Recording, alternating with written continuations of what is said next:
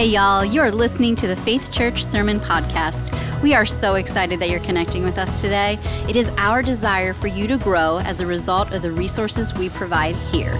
We pray that this blesses you today as you seek to know Him more.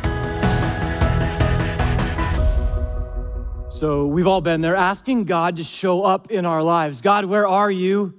God, I need you. Maybe in some big way, maybe just in some small way. In the first century, God's people found themselves doing just that, waiting for God to show up.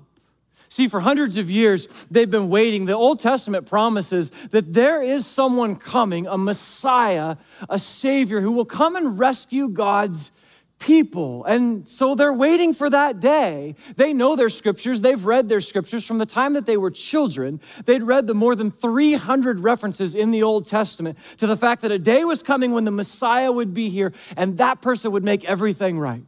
That person would rescue God's people and set them free. It was supposed to be this incredible day, and they waited for it. The Bible describes it this way in Isaiah. It says that when that day happens, the Messiah will come with good news for the poor. The Messiah would come with freedom for the captives, to release from darkness the prisoners, and to comfort those who mourn. God says in Jeremiah, he says, in those days, he says, I will raise up for David a righteous branch, a king, and this king will reign wisely. This king will do things that are good and right and just. And in his reign, Judah and Israel, God's people, will be saved and they will live in safety. And so for the first century Jewish people, this is what they were waiting for: a king, a ruler, this savior. They imagined somebody maybe like King David or King Solomon who would lead like a general, who would take them into battle to set things right, to bring peace to the nations. They waited for this day. But sadly, when God showed up, most people missed him. If you got a Bible with you, we're in Luke chapter 1 today. Get your Bible out, turn it on, Luke chapter 1. And we're jumping into a new sermon series, and we're jumping into the New Testament, which is the story of this long-awaited Messiah, who the Old Testament promised was coming. This is the story of the Anointed One, the Savior, and it's someone named Jesus of Nazareth.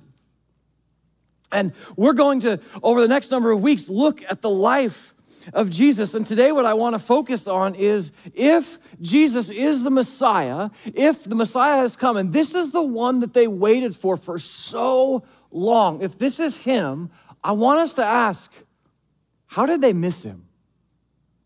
And then I want to bring the conversation forward 2,000 years and ask, are there ways that we miss Jesus working in our lives? Maybe for some of the same reasons people missed Jesus 2,000 years ago. Are there ways where we want God to show up? We ask him to show up in our lives to help us, and he does. Are there ways that we miss him and we don't see Jesus moving in our lives? So we're going to jump right into it in Luke. And I think if you're someone who's waiting to see God move in your life, I think today is going to be really encouraging and helpful for you. So Luke chapter 1, we're going to look at the Christmas story, public service announcement, 105 days till Christmas. Are you ready? That was helpful, wasn't it? Here we go. Here's the story of the Messiah, prophesied from old, who would come into the world. Luke records it. Here's how it happens. Luke 1, verse 26. In the 6th month of Elizabeth's pregnancy, God sent the angel Gabriel to Nazareth, a town in Galilee, to a virgin pledged to be married to a man named Joseph, who was a descendant of David. The virgin's name was Mary. The angel went to her and said, "Greetings, you who are highly favored. The Lord is with you."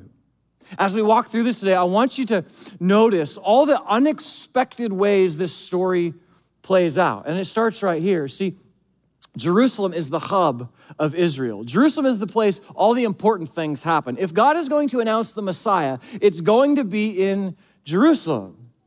Except we read here about this town called Nazareth, that things are starting to play out there. Nazareth is not the metropolis that Jerusalem is. Nazareth is probably a couple hundred people, and they're mostly farmers, blue-collar workers, maybe 100 miles or so from Jerusalem. It's a pretty insignificant place. And yet this is where God sends the angel to announce the birth of the Messiah. And not just to Nazareth, but to this young girl who lives in Nazareth who is seemingly pretty insignificant in culture. Verse 29 says that when the angel showed up, Mary was greatly troubled at his words, and she wondered what kind of greeting this might be. But the angel said to her, "Do not be afraid, Mary. You have found favor with God. You will conceive and give birth to a son, and you are to call him Jesus. He will be great and will be called the Son of the Most High. The Lord God will give him the throne of his father David. He will reign over Jacob's descendants forever. His kingdom will never end." Luke is using very messianic language. He's using language that lines up with Old Testament prophecy about the Messiah who was coming, that he is someone from David's line, someone whose throne would be established and he would reign forever. Luke is being very specific to use language that signifies this is the Messiah that was talked about in the Old Testament. Mary responds in verse 34, and she says, "How will this be? I'm a virgin." And the angel answers her, "The Holy Spirit will come upon you, and the power of the Most High will overshadow you. So the Holy One to be born will be called the Son of God. Even Elizabeth, your relative, is going to have a child in her old age, and she who was said to be unable to conceive is already in her 6th month. For no word from God will ever fail." And Mary responds, and she says, "I am the Lord's servant. May your word to me be fulfilled." And the angel left her. So more unexpected, we meet this character, Elizabeth. Elizabeth is related to Mary. She is much older than Mary. She is at least in her 60s, based on the language here. A lot of history books say that she was 88 years old. And now she's going to have a baby. This woman who was known, who it's documented that she's unable to have children, she's now well past the age that you would expect that, and she's going to have a child. And Mary, who the Bible says is a virgin, engaged to be married, is also going to have a child. You can see that God is doing something here. It's really unexpected, but something unique, something special is happening. He's starting to write a story that, frankly, you and I couldn't write. It's supernatural in nature, and it's taking these sort of unexpected turns. Jump ahead to the next chapter, chapter 2, and God continues to write this story here in the birth of the Messiah. It says this: "In those days, Caesar Augustus issued a decree that a census should be taken of the entire Roman world." So Rome ruled most of the world, including they ruled over Israel. Verse 3 says, "Everyone went to their own town to register. So Joseph also went up from the town of Nazareth in Galilee to Judea, to Bethlehem, the town of David, because he belonged to the house and the line of David. He went there to register with Mary, who was pledged to be married to him and was expecting a child. While they were there, the time came for the baby to be born, and she gave birth to her firstborn, a son. She wrapped him in cloths and placed him in a manger because there was no guest room available for them." More unexpected, right? When the Messiah comes, there's going to be fanfare. This is going to happen in the palace, right? Except no, we read that the Messiah is born and he's laid in a feeding trough. It says there were shepherds living out in the fields nearby, keeping watch over their flocks at night.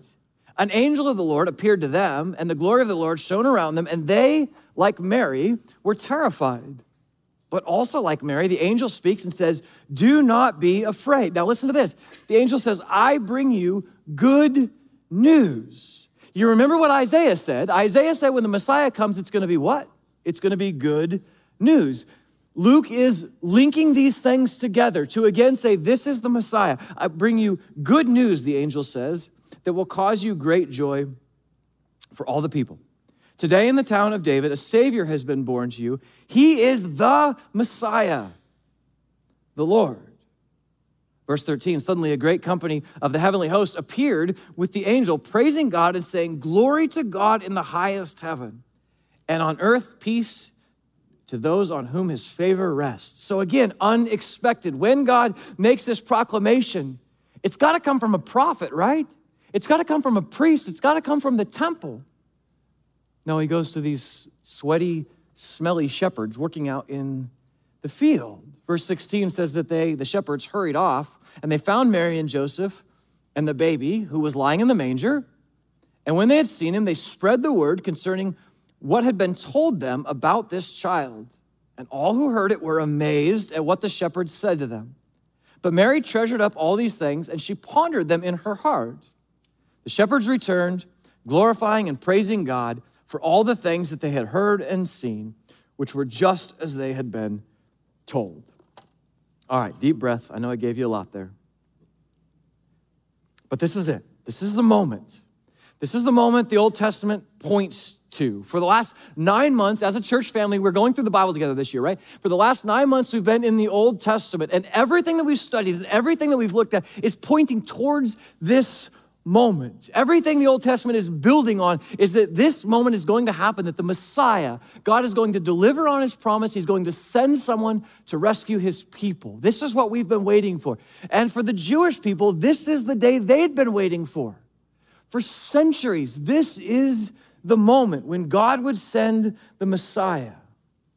And the claim of the New Testament is that Jesus of Nazareth is the Messiah, that he will take on the burden of God's people and he will restore God's people into a right relationship with God. The other part of the story of the New Testament is that most people missed it. They just couldn't see who he is. In fact, we're going to see this in a few weeks. They missed it so badly, they kill him, right? They just can't see Jesus and believe that this is the Messiah because they imagined what this day would be like. They had built it up in their minds. They had studied it so much. They had a picture of this is what it's going to look like and this is who he has to be. And when that's not who he was, they couldn't believe this was the Messiah. And so I want to slow down for a few minutes and just talk about really how did they miss it? What's going on in their minds that causes them to miss who Jesus is? And frankly, how have people been missing who Jesus is for the last 2,000 years? How can you not look at this guy and go, this is the guy. He is the beginning and the end. He is all things. And then, like I said, I want to bring this forward because I think there's also a question here for us. I think even as Christ followers, thousands of years later, there's something here for us because how many times have you found yourself going, God, I need you to show up in my life. God, I need something. I need your help. I need you to make sense out of things. And then what happens? You don't see him. Well, I wonder, and we're going to explore this question, I wonder, is it possible that God is working, that Jesus is showing up in lots of ways, and we're missing it? That we're not seeing him? Maybe for the same reasons that 2,000 years ago, people couldn't connect the dots and figure out that this is God showing up in their lives, in their world. Are we missing out on Jesus working in our lives right now? So let's talk about why people missed Jesus. Probably lots of reasons. Just there's 3 here in the text that I want to show you from this passage here. Why people miss Jesus. Number 1 is this, is that Jesus doesn't fit our expectations. There was an understanding, there was a picture of what a king should look like, where he should be born, where he should go to school, the kind of people that he should hang out with.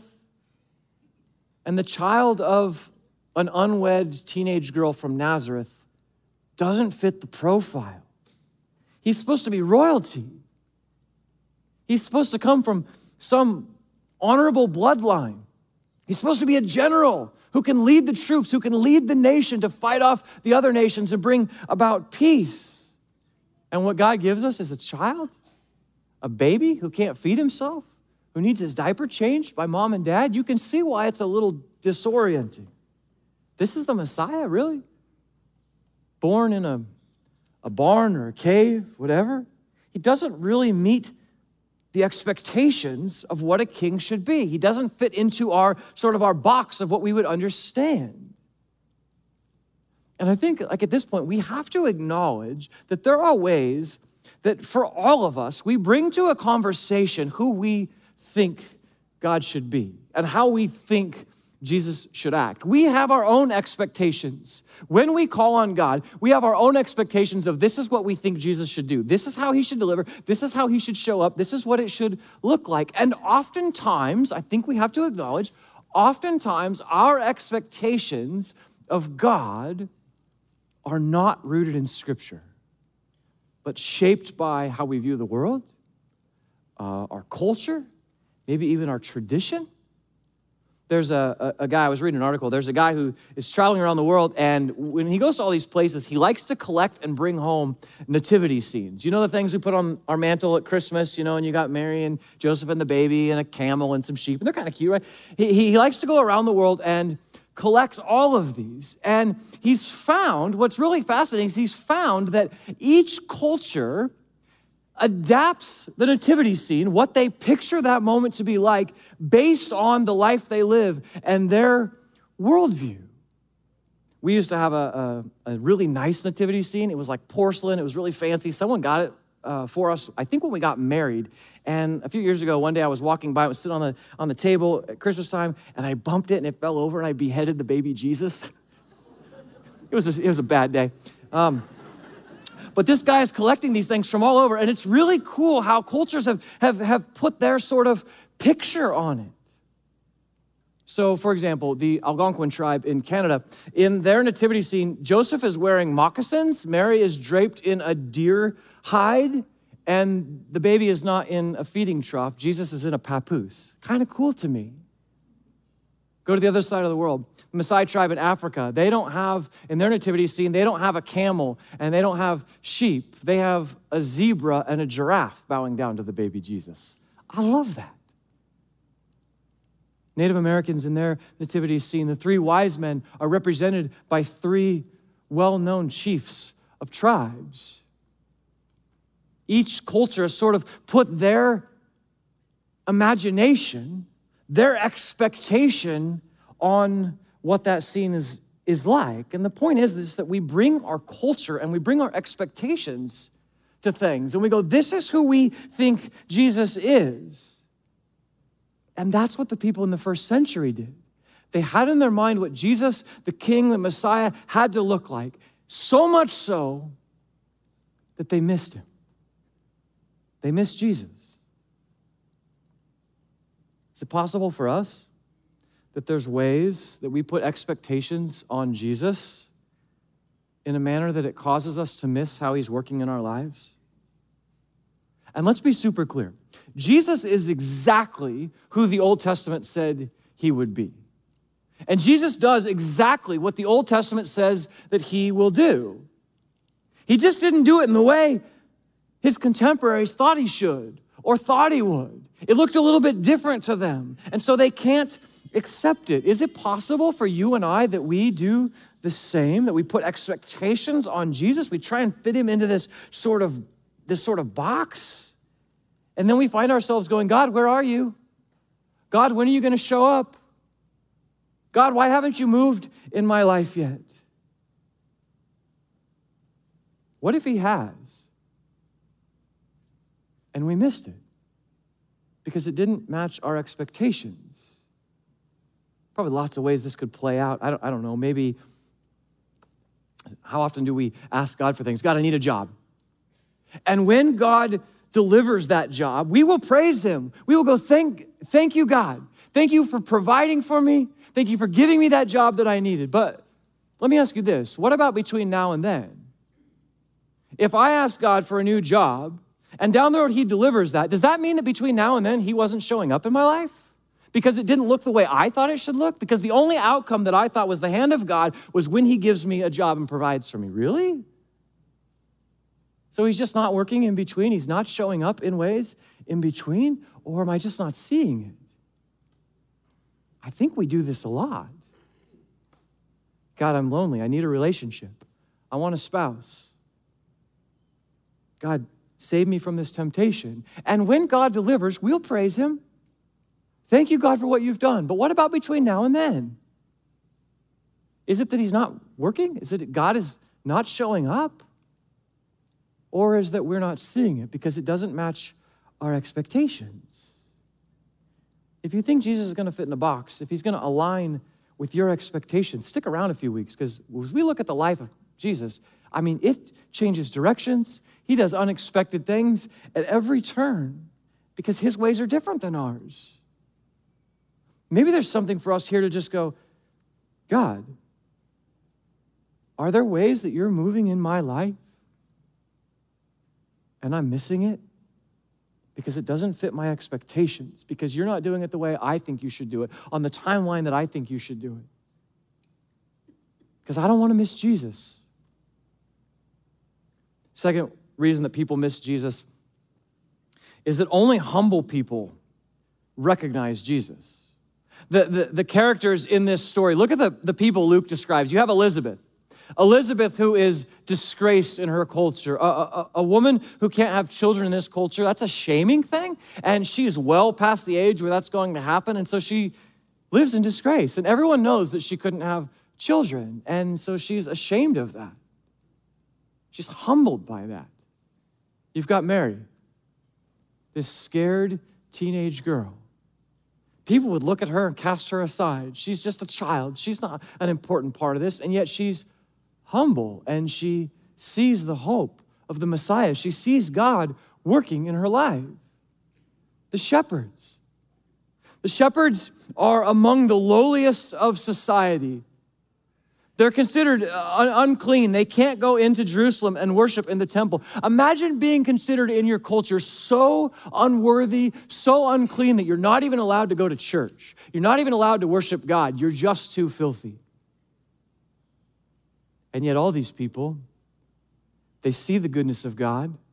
They see the way that God is working. It's funny because if you flip over to Matthew's version of the story, there's a guy named Herod. He's the most powerful man in Israel at the time. He rules over the Jewish people. Does he recognize Jesus as the Messiah? No. He's arrogant. He tries to kill Jesus. Humble people recognize Jesus and see God moving. I think Psalm 10 explains this a little bit.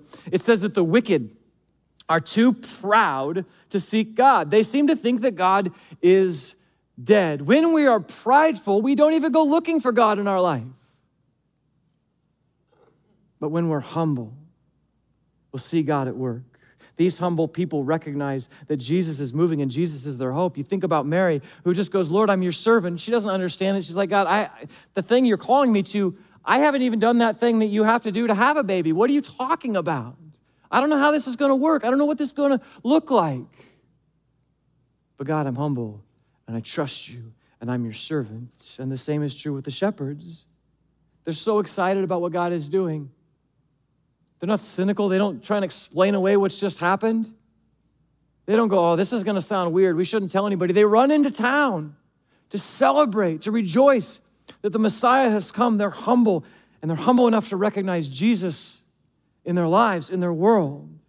Okay, it's not as they expected, because Jesus, again, doesn't meet our expectations, doesn't fit them.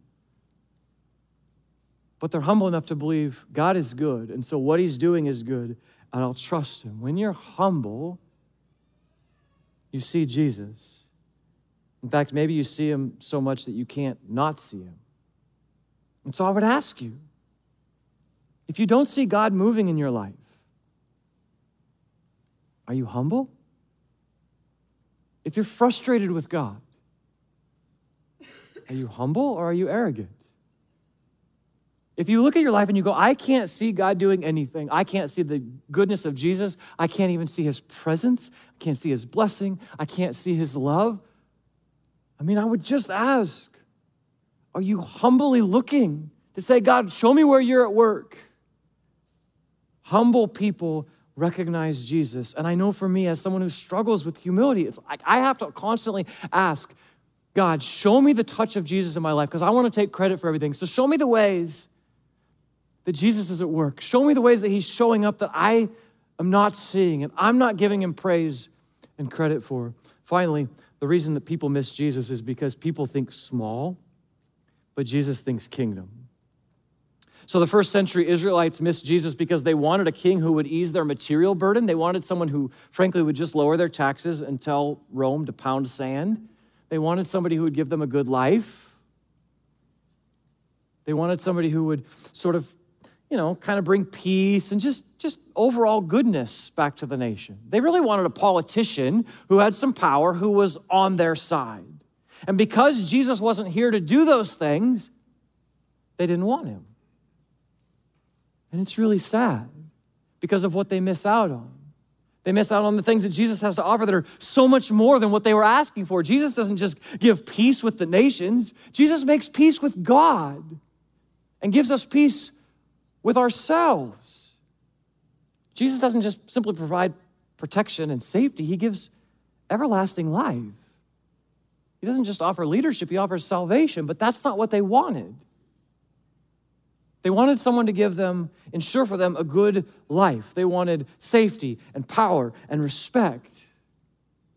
And honestly, if that's what you want out of Jesus, is a good life, whatever that means for you, financial security, comfort, health, perfect family, if that's what you want from Jesus, probably Jesus is not going to make you very happy.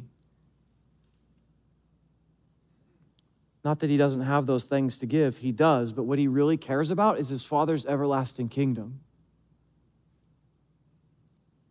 That's why he tells us, seek first the kingdom of God.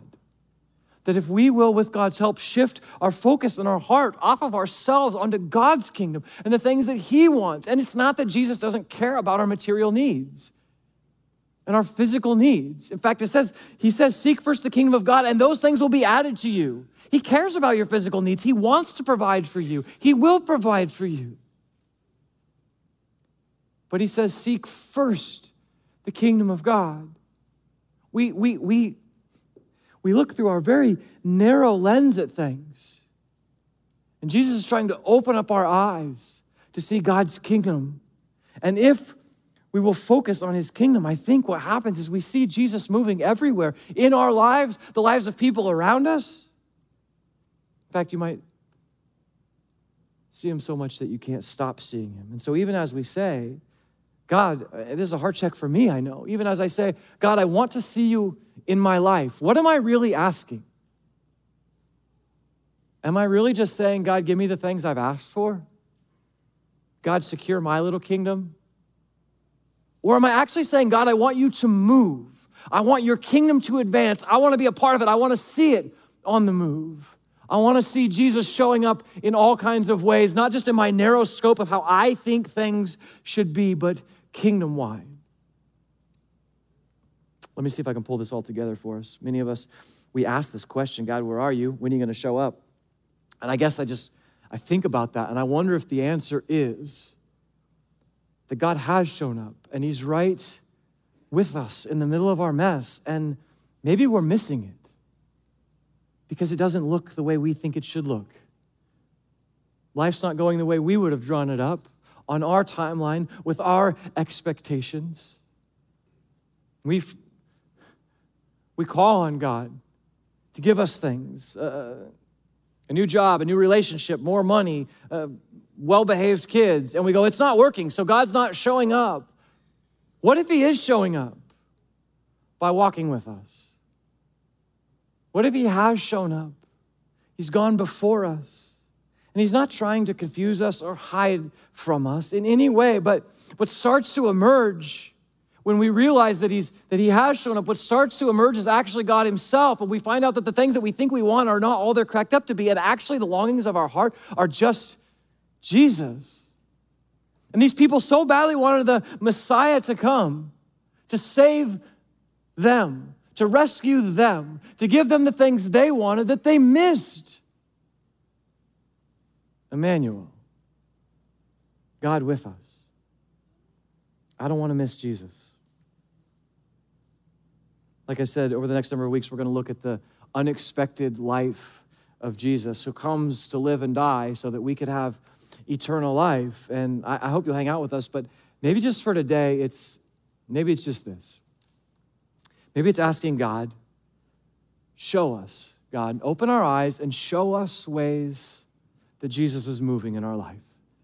God, if that means humbling us, if that means changing our focus to a kingdom mindset and perspective, God, take our eyes off of ourselves, open us up that we would see Jesus who's on the move.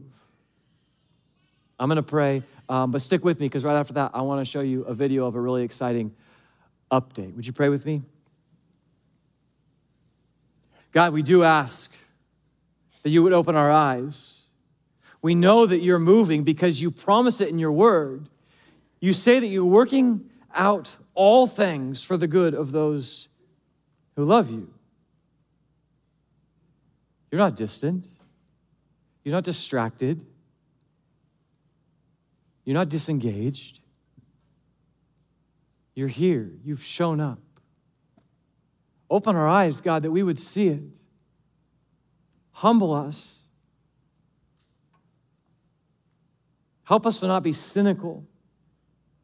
Help us to believe that you really are the God who is capable of more than we could ask or imagine.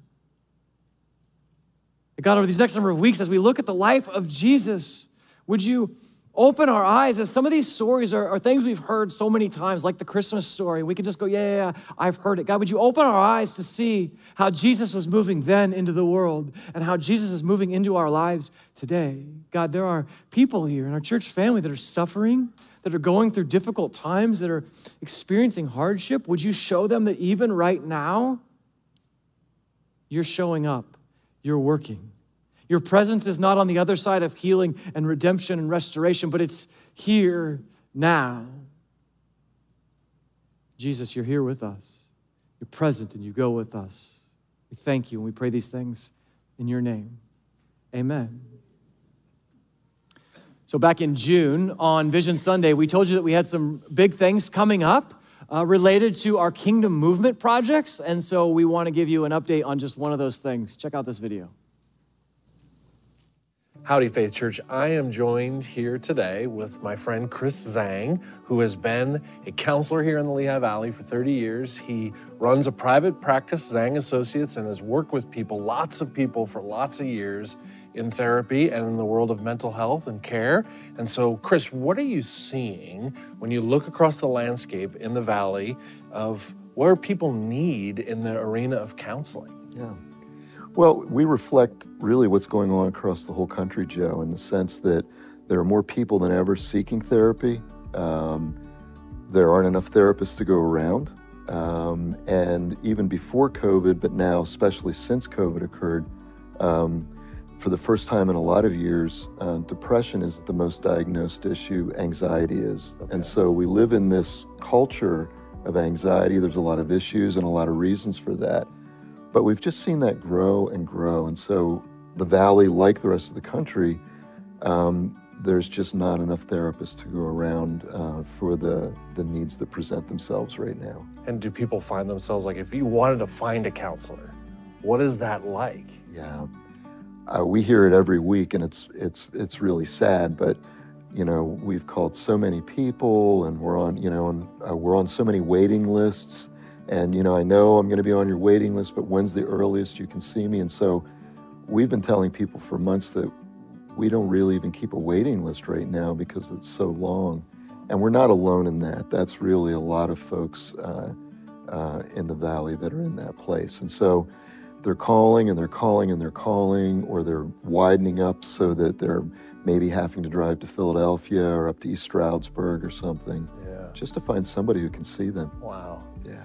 And this is part of why we're bringing Chris in front of you today, church family, is because we have had this vision as a family to move the kingdom forward by providing a counseling center that's off-site to serve the needs of the people in the Lehigh Valley. And I just have such exciting news that I'm so happy to share with you that Chris has joined our team as a director of counseling here at Faith Church and is going to help us launch a counseling center to serve the Valley. Yeah.